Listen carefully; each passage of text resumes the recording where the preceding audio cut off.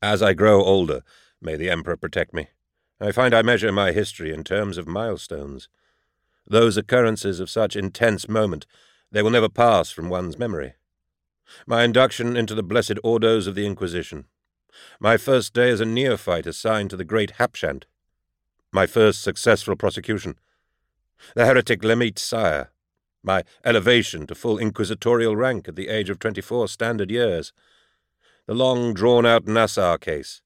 The affair of the Necrochuk. The Pigleo conspiracy. Milestones, all of them. Marked indelibly onto the engrams of my memory. And alongside them, I remember the dark night that came at the end of the month of Umbris, Imperial Year 338.M41, with particular clarity.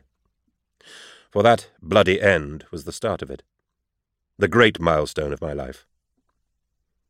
I was on Lethe 11, under instruction from the Ordo Xenos, deep in work, with the accursed xenophile Beldame Sadia almost in my grasp. 10 weeks to find her, 10 hours to close the trap. I had been without sleep for 3 days, without food and water for 2. Psychic phantoms triggered by the dark night eclipse were roiling in my mind. I was dying of binary poison. Then Tantalid turned up. To appraise you, Lethe 11 is a densely populated world at the leading edge of the Helican subsector, its chief industries being metalwork and shield technologies. At the end of every Umbris, Lethe's largest moon matches, by some cosmological coincidence, the path, orbit, and comparative size of the local star, and the world is plunged into eclipse for a 2-week period known as the Dark Night. The effect is quite striking. For the space of 14 days, the sky goes a cold, dark red, the hue of dried blood, and the moon, Cux, dominates the heavens, a peerlessly black orb surrounded by a crackling corona of writhing amber flame.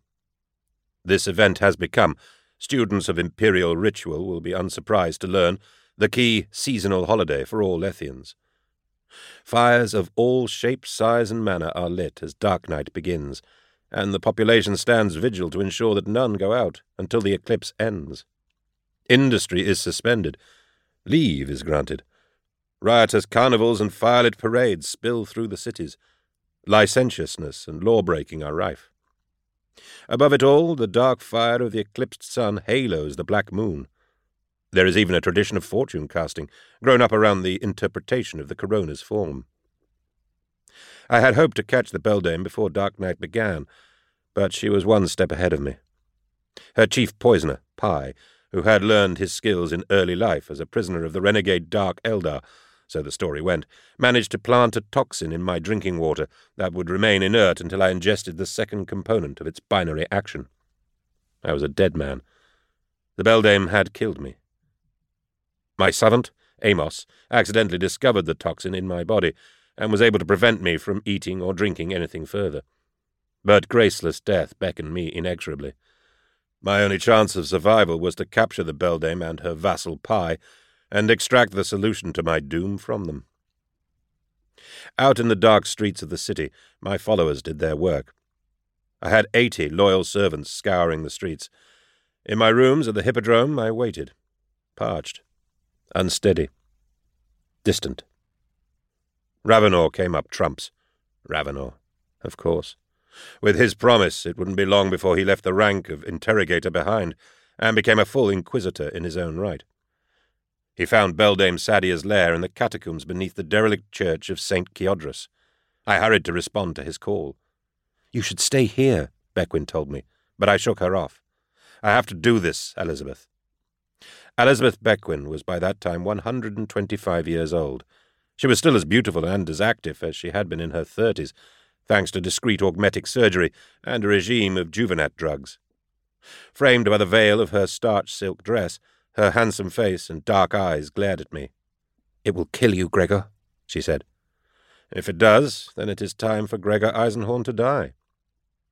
Beckwin looked across the gloomy candlelit room at Amos, but he simply shook his ancient augmented skull sadly. There were times, he knew, when there was simply no reasoning with me.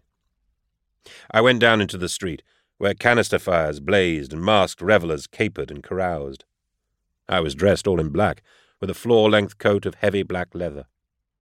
Despite the flames around me, I was cold. Fatigue and the lack of nourishment were eating into my bones. I looked at the moon, threads of heat around a cold black heart. Like me, I thought. Like me. A carriage had been called for. 6 painted hippines, snorting and bridled, teamed to a stately landau. Several members of my staff waited nearby and hurried forward when they saw me emerge onto the street. I assessed them quickly. Good people all, or they wouldn't have made the cut to be here. With a few wordless gestures, I pulled out 4 to accompany me, and then sent the rest back to other duties.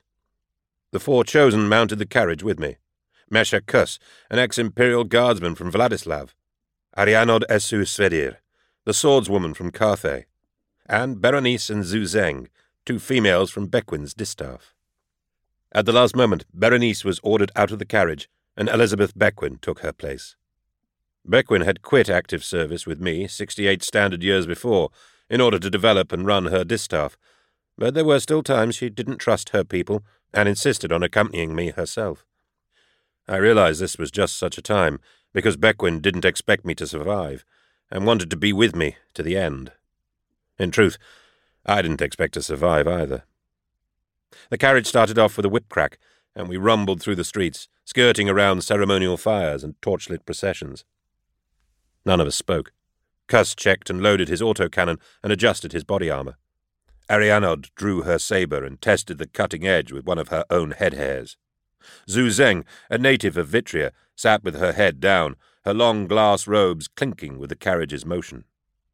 Bequin stared at me. "What?" I asked eventually. She shook her head and looked away. The church of St. Chiodrus lay in the waterfowlers' district, close to the edge of the city and the vast, lizard-haunted salt licks. The darkness throbbed with insect rhythms. The carriage stopped in a street of blackly rotting stone pilings, 200 meters short of the church's wrecked silhouette. The sky was amber darkness. Behind us, the city was alive with bright points of fire.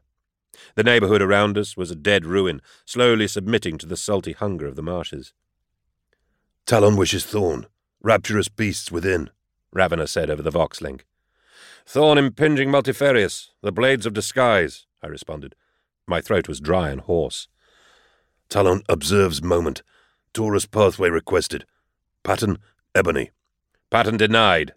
Pattern crucible. Rose thorn wishes hiatus." "Confirm." We spoke using glossia, an informal verbal code known only to my staff. Even on an open Vox channel, our communications would be impenetrable to the foe. I adjusted my Vox unit's channel. "Thorn wishes Aegis to me. Pattern crucible." "Aegis arising," Betancourt, my pilot, responded from far away. "Pattern confirmed." My gun cutter, with its fabulous firepower, was now inbound. I looked at the others in the shadow as I drew my weapon. "Now is the time," I told them.